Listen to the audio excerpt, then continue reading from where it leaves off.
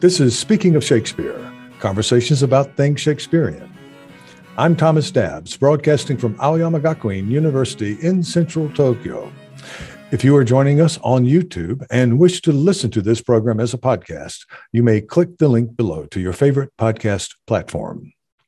This talk is with Stephen Greenblatt, Kogan University Professor of Humanities, Harvard University. Stephen is the author of 14 books, 3 of which we will focus on in this talk: Tyrant, Shakespeare on Politics, The Rise and Fall of Adam and Eve, and The Swerve, How the World Became Modern. Among many, many honors, his more recent include the 2016 Holberg Prize from the Norwegian Parliament, the 2012 Pulitzer Prize, and the 2011 National Book Award, both for The Swerve. The Modern Language Association has awarded him the James Russell Lowell Prize twice. He has been elected to the American Academy of Arts and Sciences, the American Academy of Arts and Letters, the American Philosophical Society, the Italian Literary Academy, and he is a Fellow of the British Academy.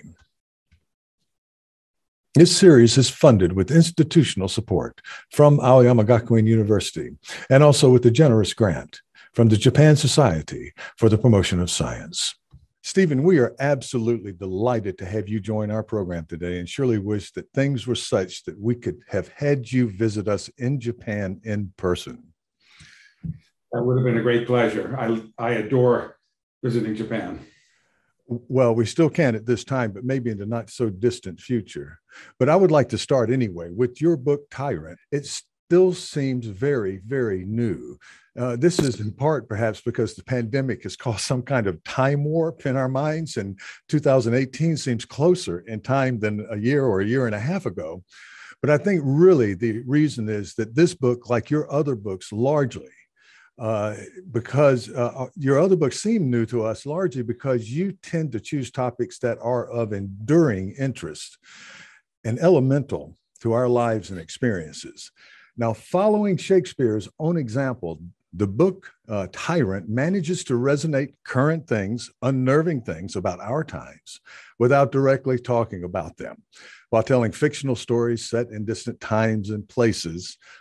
In your case, Shakespeare, in Shakespeare's case, many other places. But you point to one small place in Shakespeare where Shakespeare lets down his guard with a fairly direct and poorly timed reference to Essex. You do not let down your guard. I cannot find a place in your book where you do, but we get a strong feeling that we are reading an allegory of sorts, particularly in key descriptive moments.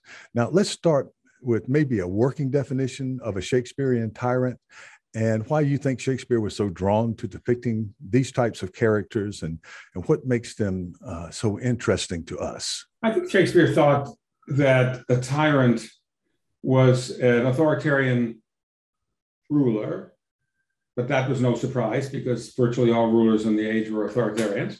But an authoritarian ruler who didn't have his realm, his people, at the center of his interests, but had his own desires, wishes, his ego, his or her desire for grandeur and power, independent of serving any larger commonweal. So the combination of authoritarianism and arbitrary rule was, I think, all he needed. I think he didn't need a kind of complicated theoretical account. There was some available to him of what a tyrant was, but he meant something more. The Greeks, of course, had the term tyrant, but it really meant a kind of new ruler who didn't depend on the existing oligarchical order of things. And he has some of that sense too, but it's a more vicious vision that he has of rule. Yeah, I expected when I purchased the book, I expected to go straight into Julius Caesar, and you saved that to the end. And now, after I finished the book, I realized why, because Caesar is the tyrant who wasn't, and you started with the tyrants who were. And thankfully, he gave us. You went straight into Henry VI series, which many of us in Shakespeare studies those elements get a little bit rusty in our minds over the years if we don't teach it. Yeah, for all of us. Yeah, it is the case in the case of Caesar. Shakespeare was thinking, as you say rightly, the tyrant who wasn't. Shakespeare was thinking about various alternative ways of avoiding this disaster. One of which, of course, it comes to mind. It's always come to mind. One of which is to assassinate, kill the serpent in its shell, as Brutus says. Kill the tyrant before he has the power to do the harm that he'll do. But Julius Caesar, and of course one dreams of that. I mean, one could dream about that in the case of Hitler or Stalin or lots of other miserable characters. But in the case of Julius Caesar, at least, Shakespeare plays out the hypothesis and it turns out to be a disaster. Right. So it's an interesting thought experiment. Yeah. I know you had Hero on your program, and he has written wonderfully about that production in New York. At the theater, in which this became very much a moment in the present. Yeah, and people who were disturbed by that particular the production at the Delacorte, who did not think it through, right? That the people who carried out the assassination, things did not end well, I think is the way he put it. They did not end well for those people. If you're going to assassinate a ruler, even a tyrant, they're just may be hell to pay. What I really enjoyed was your focus on Jack Cade at the beginning, toward the beginning of the book. And I'll be honest with you, Stephen, I never was that interested in Cade and his rebellion. And you sort of, I was awakened to this interesting character that you really probe into and give us some, almost a classic operational model of how the high school bully rises to power, right? Yeah. Through deception and lies and his own bravado. Yes. I mean, Shakespeare seems to have thought of him as a kind of cat's paw for York. In other words, he not only does he does a lot of damage and harm, but he doesn't ultimately hold on to power. And he's in fact, he's not clearly aware of it, but he's actually doing work for someone else in the background, someone much more powerful. For York, for York, right? Yeah. But he is a kind of model for the reason that he speaks to us, I think, is that he's a model for a certain kind of populism, how should we say, democratic populism, or populism that can afflict democratic regimes. Yeah. Where he manages to exercise large numbers of people who feel disaffected, who have reason to feel disaffected, who have reason to feel that they haven't been respected, haven't been treated properly, are outside the orbit of things, and so forth and so on, who are ready to be quite angry. The only line that any of us remembers from Henry VI, Part 2, is first thing, let's kill all the lawyers. Yeah. And that's shouted by someone in the crowd who's been worked up by Jack Cade. But that's a terribly familiar sentiment, as it were. One, by the way, that can afflict the left as well as the right. It's the sentiment of a certain kind of angry populism. Yeah. And there's another rebellion later, and I'm trying to remember. Reynolds, I believe, is where they were protesting enclosures and things like that, which would have been more of instead of the fury of a kind of what I guess now we would call a right-wing populism. I think the Reynolds rebellion was more of what we might consider a working class. These guys are out filling up ditches and doing things to resist, and in fact they are not exactly on Shakespeare's side of the economic fence. No. In the case of the crowd who was stirred up by Cade, what Cade appeals to, he appeals to a set of things, including rage at, not simply rage at literacy, though that is rage at literacy. That is to say, he attacks the creation of schools because people who talk about nouns and verbs, he says, I mean, it's played for laughs, but it's not very funny. It's not very funny to contemporary ears. That attack on education, the educational system, but lurking somewhere behind that attack is the fact that, as people who study the period, like you will know, and I know, that being literate was a huge advantage in the legal system, because if you weren't literate, you committed a crime, a felony that was a capital offense, they presented you with a text from the Psalms. They called it the neck verse. Yeah. If you could read it, you were remanded to the ecclesiastical courts, which didn't have the death penalty. If you couldn't read it, you were a dead man. And you could see that would make the illiterate rather angry. Yeah. So Shakespeare is, in some deep sense, mocking, hostile to the crowd around Cade. They're terrifying. They're horrible. It's a horrible phenomenon. But he's also, even there, early in his career, he's alert to why this is going on.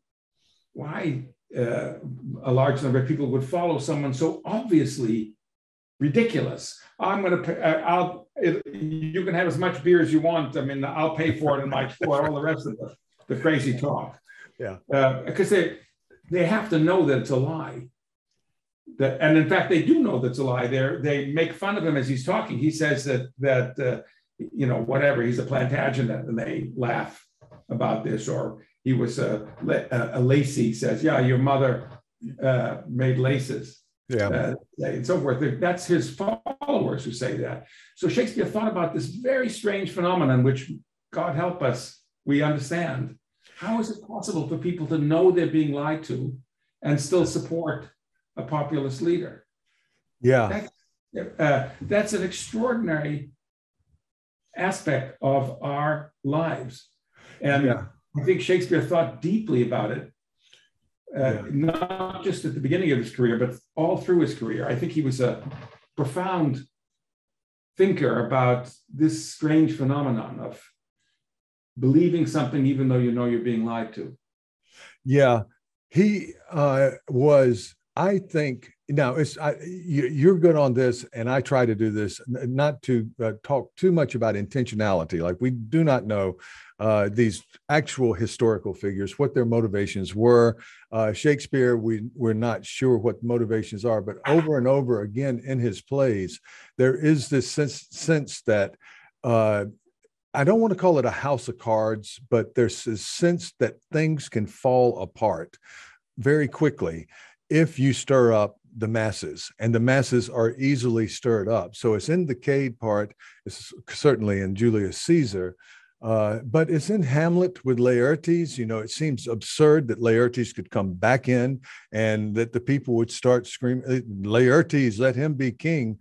But that does echo the Essex rebellion, although Essex would have been from a noble family and might have had some kind of claim to the throne. But this was a possibility, along with being vulnerable as Denmark is in Hamlet to foreign invasion, right? So I think that's very strong in Shakespeare. He does not come out very strongly, or the plays don't, on the side of the masses. I mean, it's a complicated and rich and interesting issue, Tom, because Shakespeare was one of the great, maybe the greatest master in stirring up the masses. He had 3,000 people in his theater of an afternoon. Very, very few occasions in Renaissance England in which that many people came together, were allowed to come together outside of of the cathedral, as it were.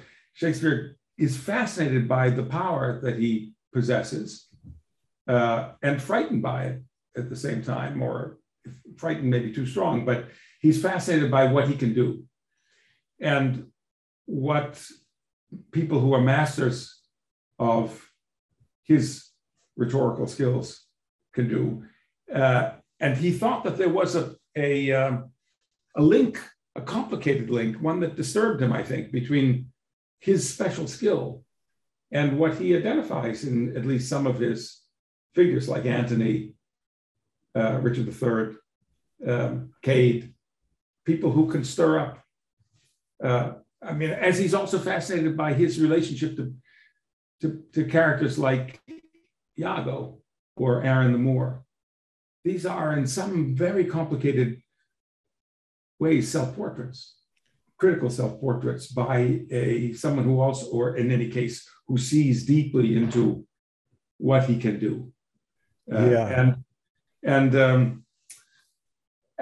there's something else, which is what happens when you go to the theater?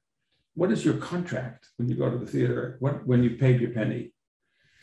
You've paid your penny to be entertained with fictions that you know are fictions, but you respond to as truths, and you experience them. You even experience them viscerally as truths. Yeah. You get your heart beats fast. You break out into a sweat. You shout. You cheer. You cry. And Shakespeare's fascinated by that. You know they're fictions. Yeah, yeah. But you experience them that way. And again, he thinks about the relationship between that and the way in which his countrymen, perhaps he himself, are processing things that they know aren't true, but experiencing them as true. Yeah. And willing to live and die for those things. Yeah, yeah. Whether someone plucks a white rose off a branch or a red rose off the branch, and that not being a matter of whose team you pull for, which the same sort of thing happens very frequently in sports, where people will get on one side or the other, but where people will say, okay, I'm on this side now, and I will die for it. Heavy price. What I don't know, what I actually don't, I can't decide, and I don't know where you are in this, is how far this goes in Shakespeare.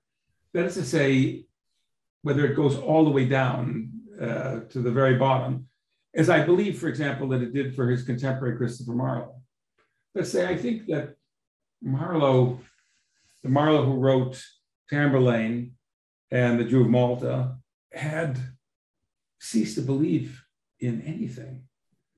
And thought that it was fascinating that he could manipulate people, for example, into applauding for this mass murderer.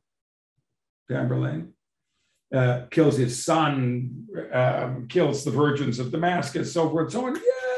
Yes, I think Marlowe was fascinated that he could do it, and I think Shakespeare was fascinated that Marlowe could do it. I think Shakespeare in 1587 probably came to London and saw Tamburlaine and said, "Oh my God."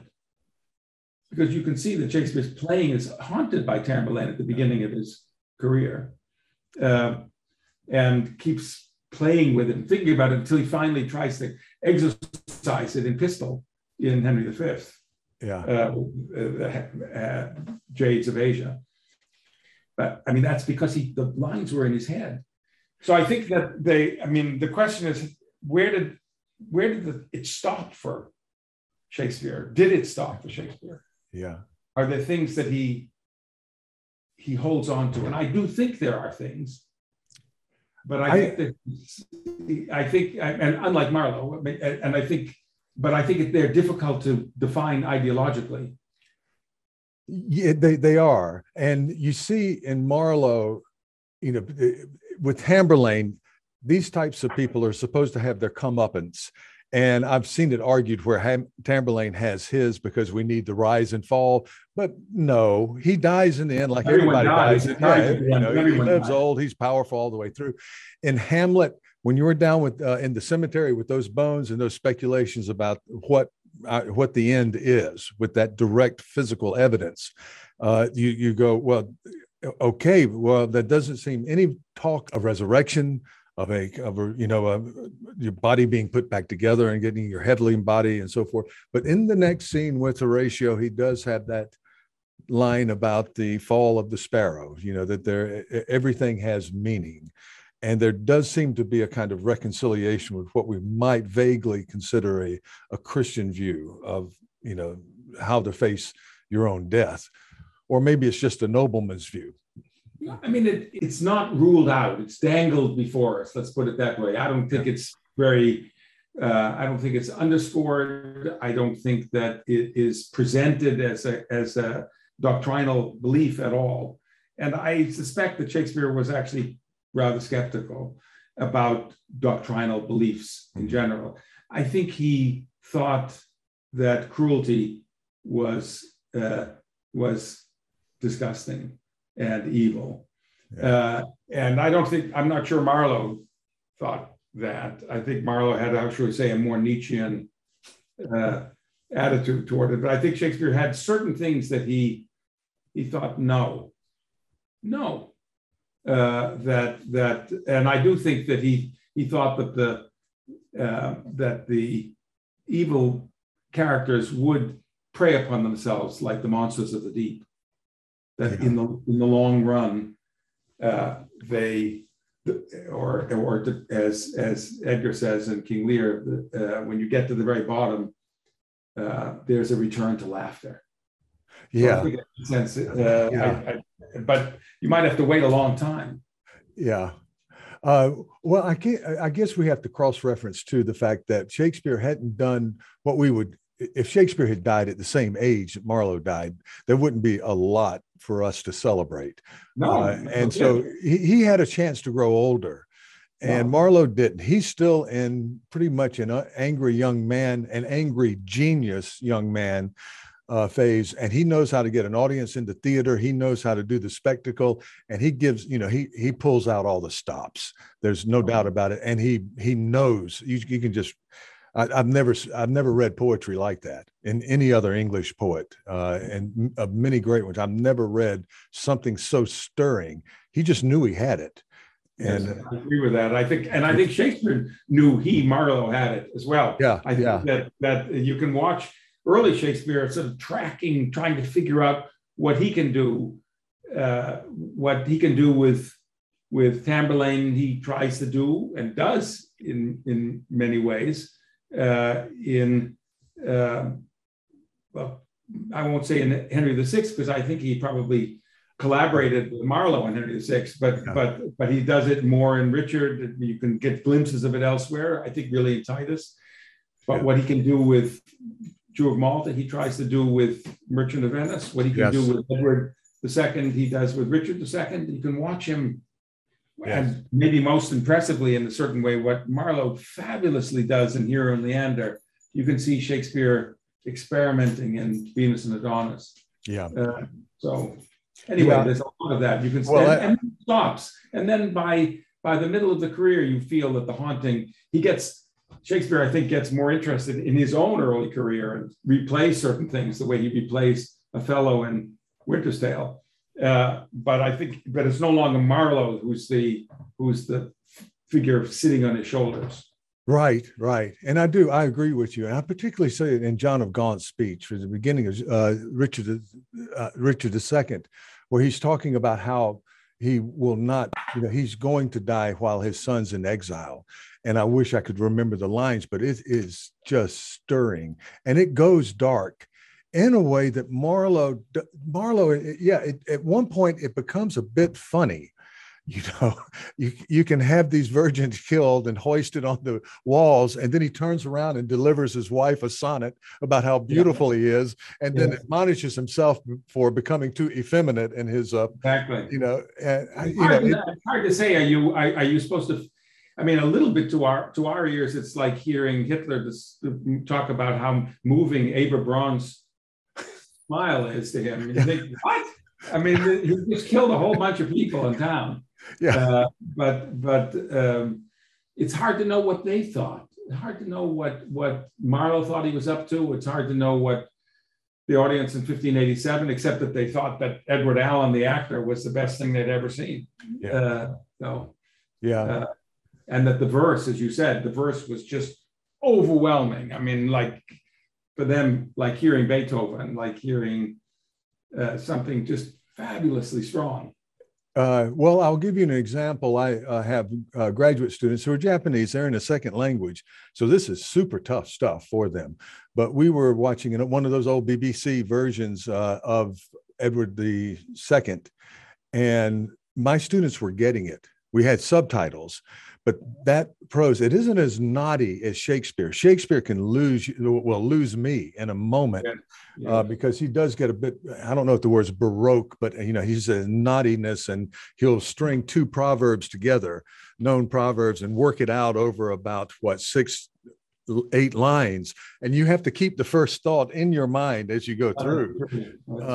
Whereas Marlowe doesn't tend to do that. It's pretty much straight on. Well, we've moved away a little bit from Tyrants, and I like this, but we haven't, because I noticed in Tyrants that there's a kind of return to Shakespeare, and I know you've been doing editing in Shakespeare. You have those involvements all the way through, but in terms of a direct Stephen Greenblatt reading Shakespeare, there's a kind of return there. And I think it was provoked by certain changes in our political climate in the States, and also globally, and certainly in Europe, and in various countries across the world, where we were unnerved, we were shaken a bit. It's very hard if you're someone like me. I won't speak for you or your students, but if you spent your life, as I have, inside, with your head inside these plays, then actually you begin to look at the world through them. So that when I see, this was well after I wrote Tyrant, but when I see a certain leader sitting at a polished white table alone, 30 feet, 10 meters away from the person whom he's talking to, I think, what? And I think, I get it. I get it through Shakespeare. Yeah. I understand when I see that same figure talking to his intelligence chief and bullying him in a kind of shocking way, I say that's scripted, that's straight out of Richard III. Yeah. And so forth. I mean, it's hard not to think that way if you are me, as it were. You've spent as many years as I have doing this. I don't think it covers the whole ground. I mean, no one does, but I do think it covers a lot of the ground. Well, I have to say at this point, I learned from you two things from you years ago. And the first thing was, I can do what I want to do. There was a daring there that, in my generation, coming from the American South, we were still treating literature in a Cleanth Brooks sort of way. And I have an enormous amount of respect for Cleanth Brooks. He was one of my teachers. Yeah, I was wondering, I was cross-referencing and wondering. He and Robert Penn Warren both. What a stirring, I mean, and they were, they were, people said they're new critics. They don't want to face up to the history of their own past and that sort of thing, but they were very historical also. But they were extraordinary people. I got to meet Cleanth Brooks once, and he was just such a gentleman, and just a wonderful guy. And he had but we were taught in that kind of new critical way, and we were discouraged unless we wanted to go into bibliography, which that was only for people who couldn't do criticism, right? You had to go to the scholarly route, and then you come along here and you're saying, okay, no, we can do this. We can attach things to historical events, and we, in a way, must. It is incumbent to do this sort of thing for us to be able to understand the dramatic tensions that we're seeing here. If there's a ghost in purgatory, there's a whole bunch of people out there who are being told there is no purgatory, and that ratchets the whole thing up. And people who believe in purgatory are maybe under suspicion. No, I mean, you're right that, I mean, I won't claim much for myself, but I do claim for my particular moment, my generation. I was absolutely wonderfully saturated with new criticism at Yale in the early 1960s. My teachers were Cleanth Brooks and Robert Penn Warren, Maynard Mack. Yeah. These were the giants before the flood of new criticism. And then I went to England as a Fulbright, and I was completely, the French would say, bouleversé, knocked over by someone named Raymond Williams, my tutor for a while, and I went to lectures by him, and they had a relationship to, how should we say, reality, as I was thinking of it in the mid-1960s, with the war in Vietnam beginning to heat up, and the kind of generational insurrection taking place, of which I was part. I just thought, I can't simply stay inside the text any longer this way. Yeah. When I went back to Yale for graduate school, I had read Sir Walter Raleigh when I was in England, Raleigh's poetry. Yeah. It was a very small body of poetry, but it's quite interesting. It is. And I was amazed by it. And partly because to me, it sounded like T.S. Eliot. I thought, how is this possible that he was writing this way? Yeah. And given his life, a monopolist, a conspirator, an explorer, a colonialist, a historian, a skeptic, a crazy set of things.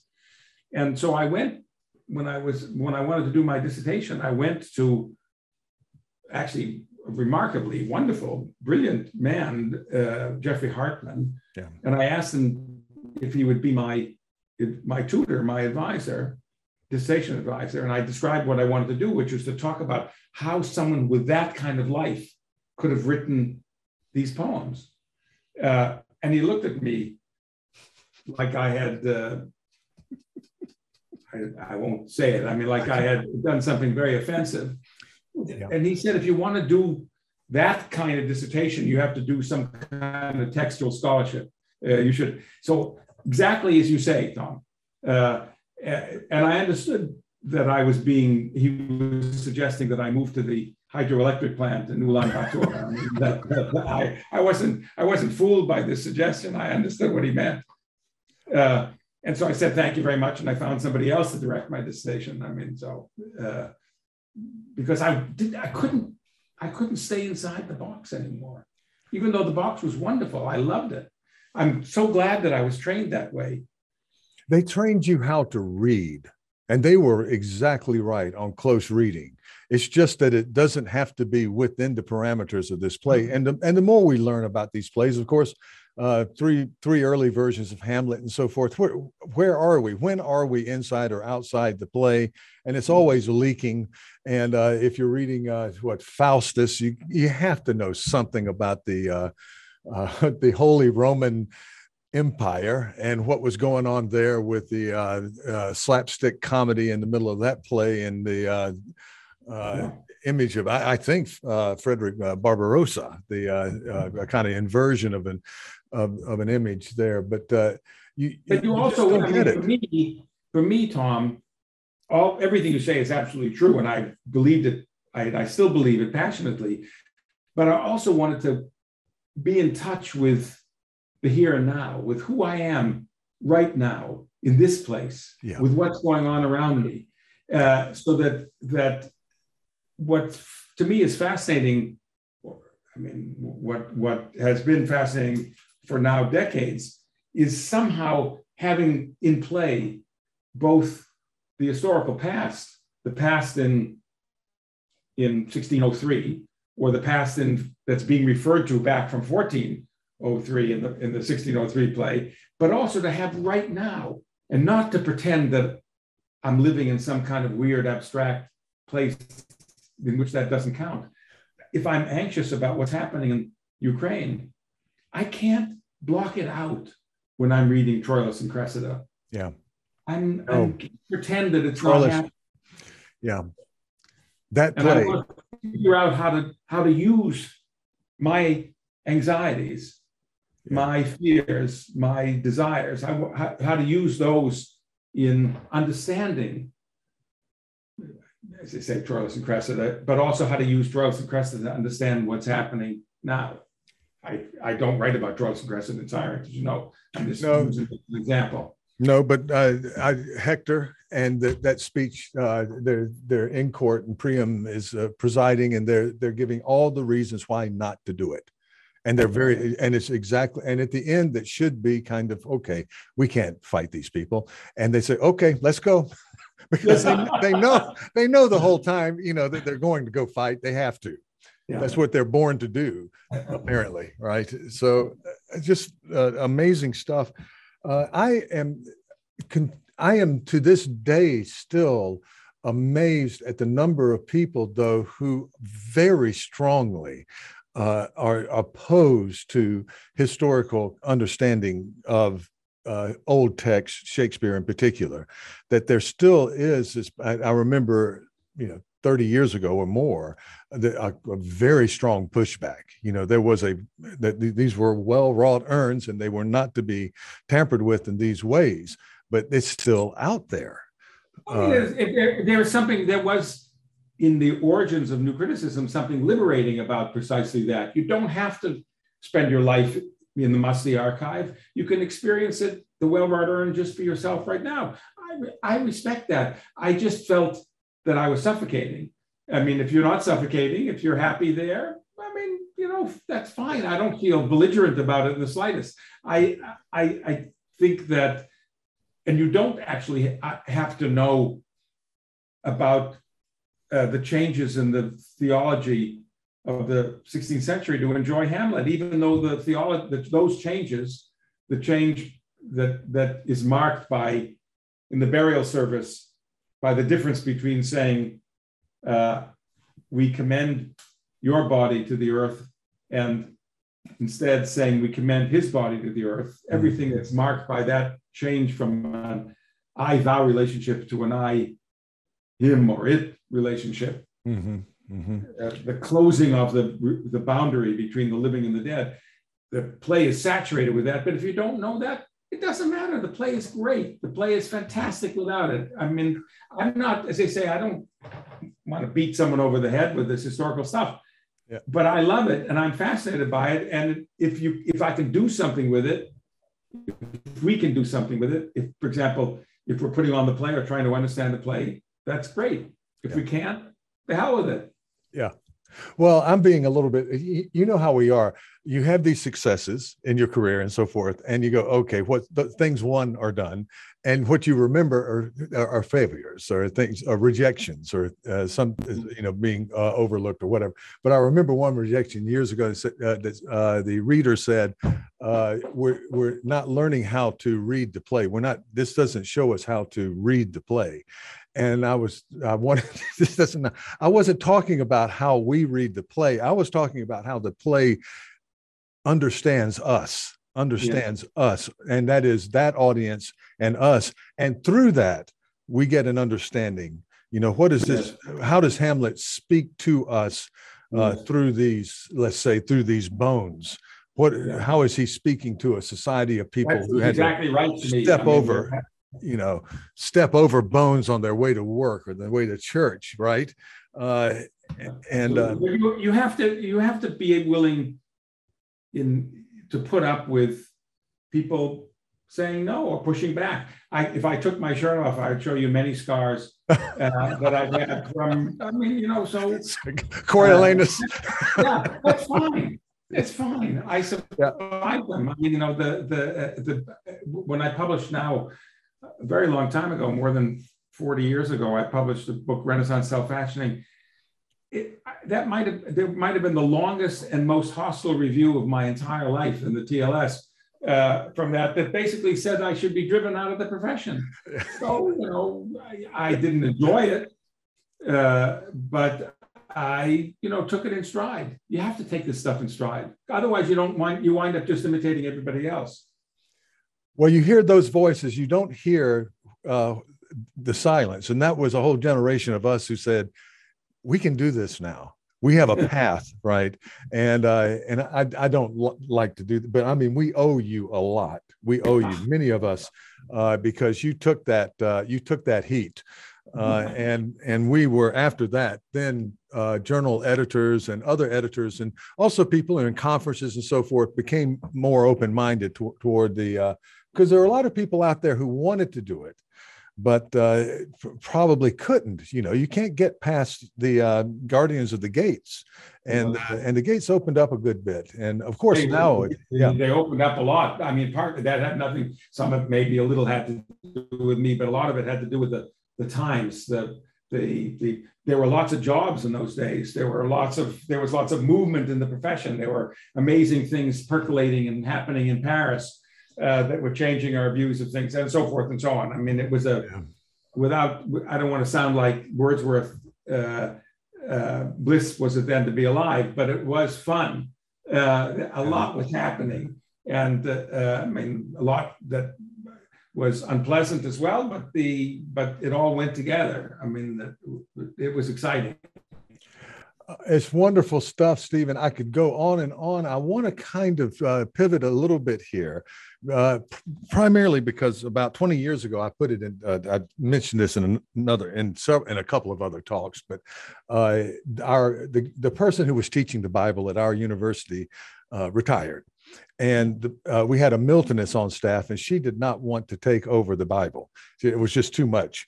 And she wanted to stay. And she came to me and said, okay, you're from the American South. I said, well, yeah, I grew up there. And she said, well, so you have Christianity down and you do Shakespeare. So the King James Version, it should be no problem. I said, well, I guess you have it.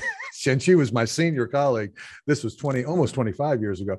And was this in Japan, in fact? Yeah, in Japan, yes. And so I took on this Bible course, and I had no idea what I was doing. I was the worst possible imaginable teacher the first year, because I thought, okay, let's do Old Testament first semester, New Testament is a year-long class. Second semester, which was idiotic because 75% of the Bible is Old Testament, and I just completely, and so I realized I had to retrench. But anyhow, for 20 years, I've been the Bible teacher here, and so your work on Adam and Eve has. I was looking at your view of it, and so much of your view, you have this kind of fresh, going outside the myth a bit and looking from outside and historically. And I go into a class of students, maybe half of whom they've heard of Adam and Eve, but they have they don't know the story. Most of them. I mean, you're in a very privileged position precisely by virtue of being in Japan. I mean, because your Japanese culture is, I mean, plenty of people will know, there are plenty of Christians and plenty of people will know the Bible, but many people will not, and it won't be a surprise that they don't. So that's fascinating. Under what circumstances do large numbers of people, take as true what at least appears to be, and what I actually, in the case of the story of Adam and Eve, know to be fiction? I mean, it's a story that doesn't, in a way, conceal its fictionality. It's a story that involves a magical garden, naked people, a talking snake, that has all the elements of a fiction, of a myth, and have no desire to play the village atheist in the story, in the book. But I'm fascinated by how it is that this story, which has so many of its fictional elements right up front, became true for millions of people, and still true for millions of people. So it has the same fascinating problem that we started by talking about with Shakespeare. With what is the willing suspension of disbelief about? How is it that people can get beyond the disbelief that the story invites you to have? I don't know, but I do know over years of teaching, you start out with, it's funny. And there is some humor in the story. I'm not so sure that it's an original kind of intention. We're talking to a bunch of people, most of whom can't read whatever we have here, whatever language is in. And we need to keep them entertained. It's a kind of comic book or manga in Japan, maybe. But then you go and say, well, what is this tree of the knowledge of good and evil? if you are absolutely innocent, you don't have that knowledge, and you don't have any knowledge, really, right? And so Apple computers, somebody was brilliant. I don't, with that computer bite and the bite of the apple, Absolutely. There is a kind of sense of being bad, by getting into the computer and learning more. There's a strain there that is extraordinarily true about human nature. And you point out the difference in the two myths, the Genesis 1, which carries over to, I think it was the Geneva editors who put the chapters in. I think they did. Yeah, they did chapters, I believe. But anyhow, they carry over the first story to the second chapter in order, I think, to create a sense of continuity, which there absolutely isn't in terms of how things were created from chapter 1 to chapter 2. Almost certainly two different writers and at different, very different times. What interests, among many things that interest me it's strange to write an entire book about just a few verses, basically, in the Bible. But one of the things that fascinates me is, as I write about, that the earliest trace that survives of the story comes from people, because of what survived in the desert, people who believed that the serpent, that the snake was the hero of the story, or possibly Eve was the hero of the story, because you shouldn't be ignorant of good and evil, because being kept ignorant is actually not a good thing. No. And so that's from 2,000 years ago, people interpreting the story that way. That, to me, is completely fascinating. Yeah. Yeah, it isn't all just do what you're told to do or else. That can't be where we end. And over the years, I used to point out, okay, they're two different. And I have some probably residual resentment of people who persistently in the South tried to convert me to whatever church they're part of. And there were very different takes on it. And sometimes they got a little bit too strong. But there is a God of the cosmos in the first chapter. And in the second chapter, there's a God of earth.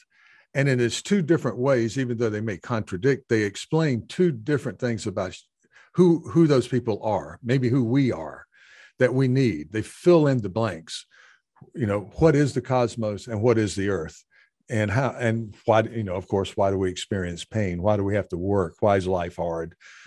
Childbirth. Why do men attempt to dominate women? That's one of the subjects of the curse, as it were, that God gives as a result of this, that women will be, to me, again, totally fascinating. Is a piece of thinking that the woman will be dominated by the man, and that she will continue to desire him.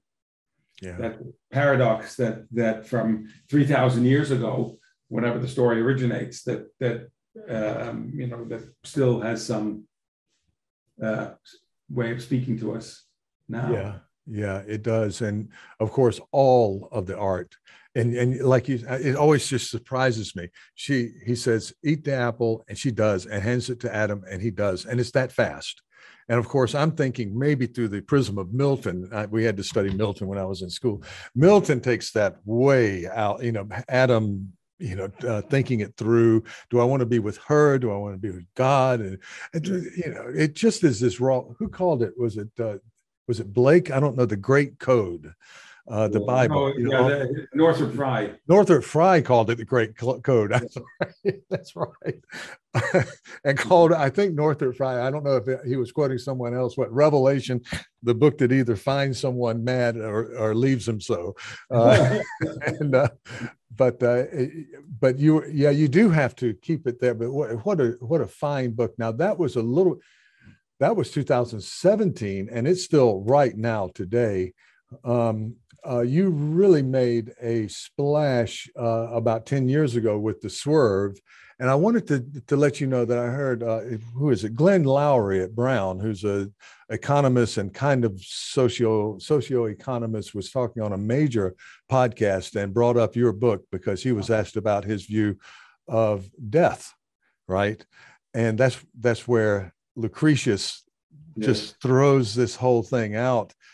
in a way that surprised me. I had to study Lucretius, and I'm going, oh, we don't have to be worried because it is the end.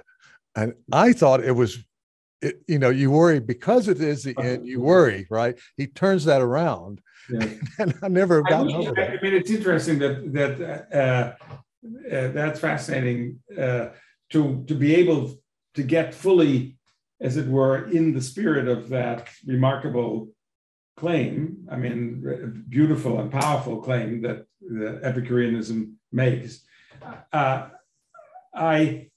sometimes am there, but I'm sometimes with Cicero, who says, of course, that Lucretius says that, or Epicurus in this case, Epicurus says that that when you're dead, you're dead. There's no further life, and that's good news. And Cicero basically says, that's good news. That's where's the good news part of it? A little bit, I have some of that sense in me sometimes, that being told that it's really over and that you will be redistributed, your atoms will be redistributed, which I believe is the case. Yeah, it seems to be, yes, doesn't it? Yeah, is, that it's hard to hold on to that as a very calming revelation, though it's meant to be somehow to take you to a place in which you're no longer in the grip of anxiety, or no longer in the grip of the myth mongers. I mean, as I get older, I try to achieve that kind of ataraxia, that calm, but it's difficult. It is difficult. It is difficult because it's built into our DNA or psyche or whatever to survive. It is that's instinct number one. I've never understood suicide. I've just never understood it. On that regard, why would you want to end things? I suppose it's only we're nature has been merciful to us so far, because I suppose it becomes comprehensible if life becomes intolerable, but it's not intolerable at the moment, and never been for me. I love life. I love my life, and I love life, and I want to hold on to it intact as long as I can. Yeah. But when I go, I would like to go accepting in a way that that Lucretius urges you to accept, that it's fine. I wrote that book, as you know, now some years ago, but Lucretius's great work on the nature of things ends, of course, with an account of the pandemic. And it's a way of testing, in effect, I think it's a way of testing the reader to how much you've managed to get the point. Yeah. Which is that there are, first of all, the point being that there are invisible forces that are not being sent by angry gods, that are part of the structure of the atomic structure of the universe, that there are these invisible agents that may make you sick and may make many of you die. Yeah. And that it doesn't urge you simply to accept it and not put on a mask. Yeah. But it does urge you not to have to take, how should we say, a theological view of this, not to think that you're being punished, but to think that you need to understand that you're living in a universe with other living things, including microbes. And you have to figure out how to protect yourself in this case. Yeah, those microbes can turn against you. Yeah. How to protect your society, from falling apart, because that's what it really ends with. Well, that's it. That's the Old Testament. There was almost a revelation, kind of a Pauline type thing, when I'm going, wait a second, this is all about keeping things intact, because life is short. We don't know the hour. But we do know, and I think that we don't have this as much, this absolute, not only our own survival, but the survival of our species, let's say our tribe, our group, becomes the most important thing. And God is formed for that, and rules are formed for that. And for generations after generations, right? And the importance of being the father of a great nation. You know, if God appeared to me and said, "You will be the father of many nations," I'd go, so what? You know, I'm proud. I'm a father. I like being a father. I like that I, might continue in that way. But look, Tom, we're getting it. These are complicated and deep and rich subjects, some of which are definitely above my pay grade. But I would say a couple of things. One is that the Bible, though not in the form that you put it, but the Bible's vision of multiple generations raises, I think, a profound question that is with us now, today, which is, what is our obligation? What is our ethical obligation to generations that are not yet born? Yeah. If we are destroying the environment, but we'll be okay, and even our children and maybe our grandchildren will be okay, but some generations further down will not be okay. Yeah. What is our ethical relationship to that? And you can see that the Bible's account, as you say, we distanced from being the patriarch of this, but the Bible's account raises this question in a powerful way. And at the other side, turning it around back to Lucretius, I think there's a real problem in Lucretius that is not resolved. I think that it is a problem that has been perceived before, well, certainly in the 20th century, but earlier already in Hume. Already sees this as a problem. Why should you think, if you believe Lucretius, why should you think that life is better than non-life? Why should you think that human life is better than the life of the coronavirus? Yeah. What is the moral difference on which you're making that judgment? Yeah. And I don't think Lucretius actually has an answer, or Epicurus has a very clear answer to that question. Yeah. And it's one of the reasons that I'm, 90% on board with Epicureanism, but not 100% on board. Because I want to honor my belief, not that my life is so important, but I want to honor my belief that my beautiful granddaughter's life is more valuable than the life of the coronavirus. And I won't accept a philosophy that doesn't make clear to me that to honor that feeling in me. Yeah. And her granddaughter's life also. That's interested me, because for years I've asked students about they know their fathers, they know their grandfathers, and they can say, well, my grandfather did this job, or grandmother did this job. Mostly it's through the father because they worked, and particularly in Japan. But when you get to great grandfather, nobody knows. Right. I happen to be kind of rare. I know who my great grandfather was. Now, of course, being from the American South, you sometimes don't want to know too much, but and there are lines that branch off from the paternal and the maternal side, and so from the patrician and matrician side. But the thing is that amazes me in the Bible, where there is this extraordinary urge, very in ancient peoples, to keep a record, however accurate it is, to keep the record.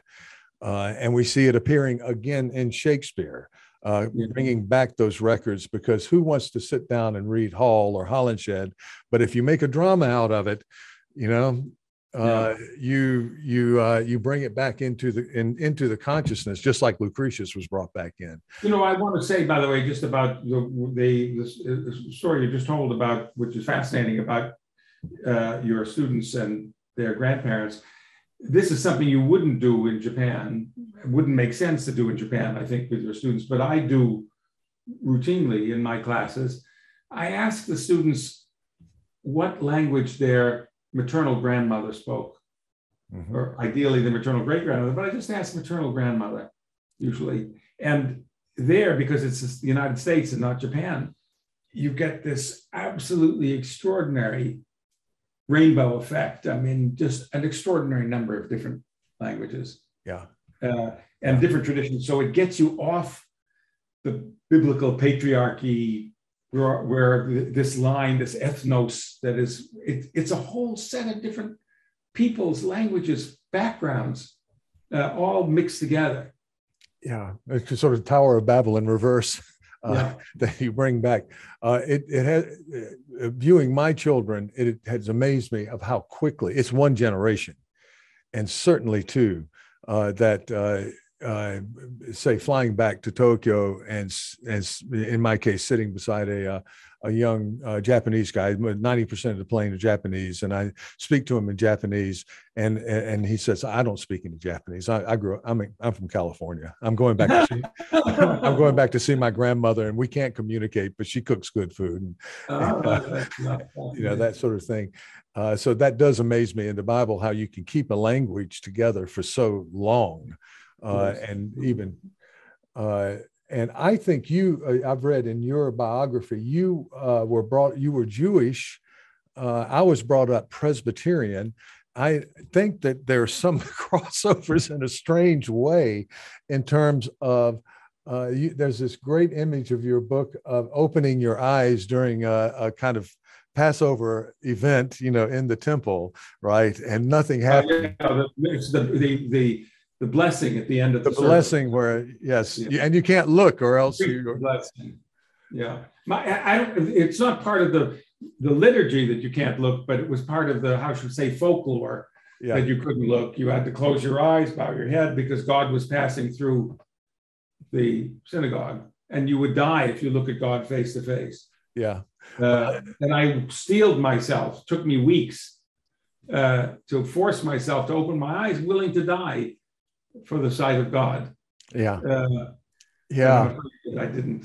That moment, it is amazing. Childhood experiences. There is the well, I think I'm pulling it from something I read historically in the 16th century, but the notion of the second childhood that besets people when they get to a certain age, and I'm feeling it now, where you're more inclined to look back to childhood and the dynamics of childhood and take it maybe perhaps more seriously.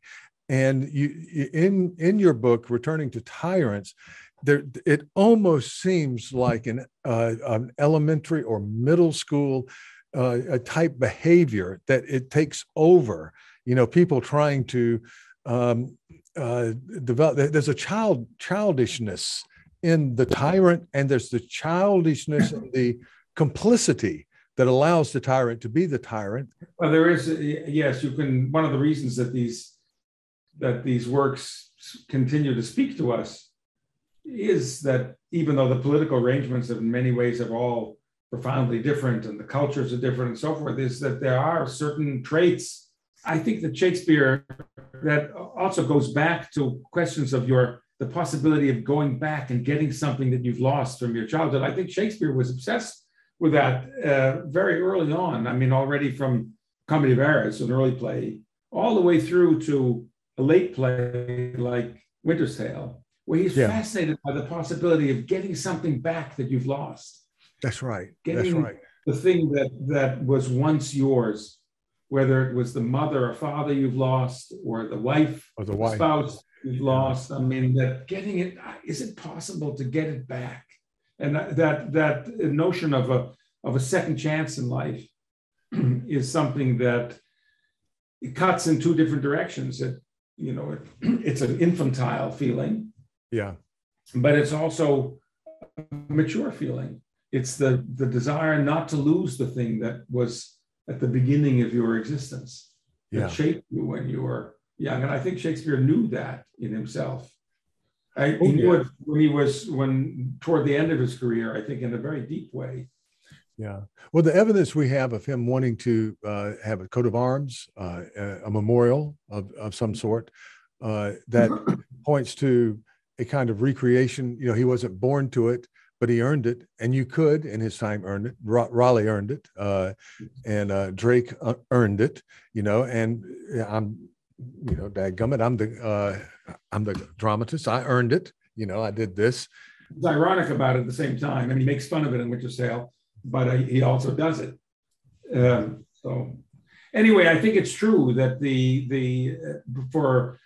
for all of us, I mean, I've always tried to hold on to, I don't feel it's an old age phenomenon. I've always tried to hold on to some sense of where I came from, who I am. This is relevant, I think, maybe to perhaps to you and your students who are so remarkable in being able to read Shakespeare in English. You have to have an unbelievably impressive command of English to make any sense of it at all, even as a native speaker. But I think that what I tell my students at Harvard and at Berkeley, where I taught for many years, if they're student, that's why I have that exercise about what your what your grandmother spoke, what language she spoke. Hold on to the fact that you're not to the manner born. Hold on to the fact and use it. Yeah. It's important to use it. Don't try to pretend that it's not there. Yeah. Try to exploit it. Yeah. Try to honor it. To understand that your difference is actually part of your skill. It's a gift. Yeah. That for me was hugely important, not to be frightened by the fact that my grandparents didn't speak English as their native language. That is important to hold on to, not to be ashamed of, and not to try to erase.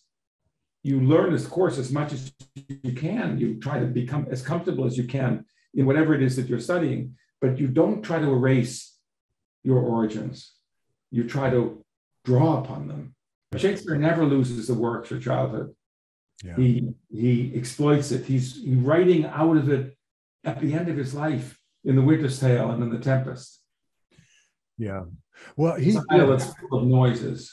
He did have to go up against Marlowe was a Cambridge graduate and a gentleman as a result. You had as an estate when you were, and I tell my students, when you graduate from this university, that's an estate. That's a possession. You reach, traditionally a level. You have that degree. And Marlowe had it, and Shakespeare didn't. And right. So there were those who did and those who didn't. And I think he probably felt that acutely. But he didn't. There are ways of feeling it and ways of feeling it. And he got the estate, as you say, by getting the coat of arms for his father. Yeah. But he never lost the boy who grew up in Warwickshire. Yeah. He never repudiated that. And that's actually hugely important. Yeah. Well, we see this all over, don't we? I'm thinking, I would rather be a Shakespeare without the degree in London with these fellows who may be looking down their nose at him, and they were, I think, at first at least, than one of those fellows who found himself in London unemployed. And with these expectations, having graduated Oxford, Cambridge, with these expectations that, of course, they would be received as the next great poet or whatever they were dreaming of as young men, and having to live in poverty and have that it wasn't good for your health. No, it wasn't. Marlowe dies at 29. Kidd dies at 35. Yeah. Watson dies in his late 30s. Green dies in his early 30s. They're all. I mean, it's Nash dies in his early 30s. I think it's a very rough trade, and Shakespeare manages at least to make it into his 50s, and have a longer, more productive life. Stephen, I cannot express how much I appreciate this, but this will go out to my Japanese colleagues, the Shakespeare Society of Japan. You've been here before. I think you've spoken at the... I have. I said at the beginning, and I'll say again, I mean, Japan is one of the most wonderful places on earth.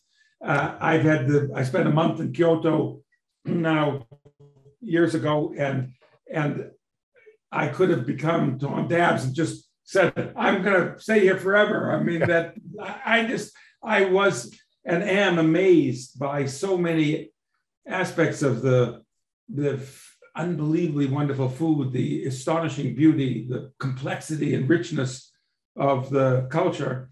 And I deeply look forward to a time in which I can return. My wife and I both had the same experience of awestruck pleasure. I've been multiple times now, but not nearly enough to Japan. I just adore it.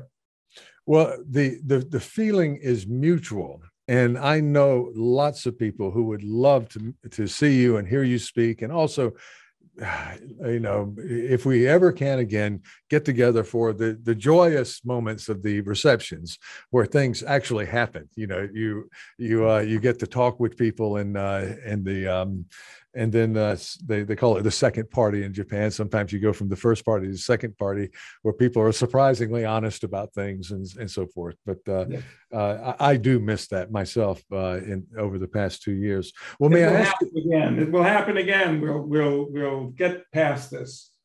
We always do. We will. We always do. May I ask you to stay for just a moment after we finish recording? And again, thank you so very much. A great pleasure, Tom.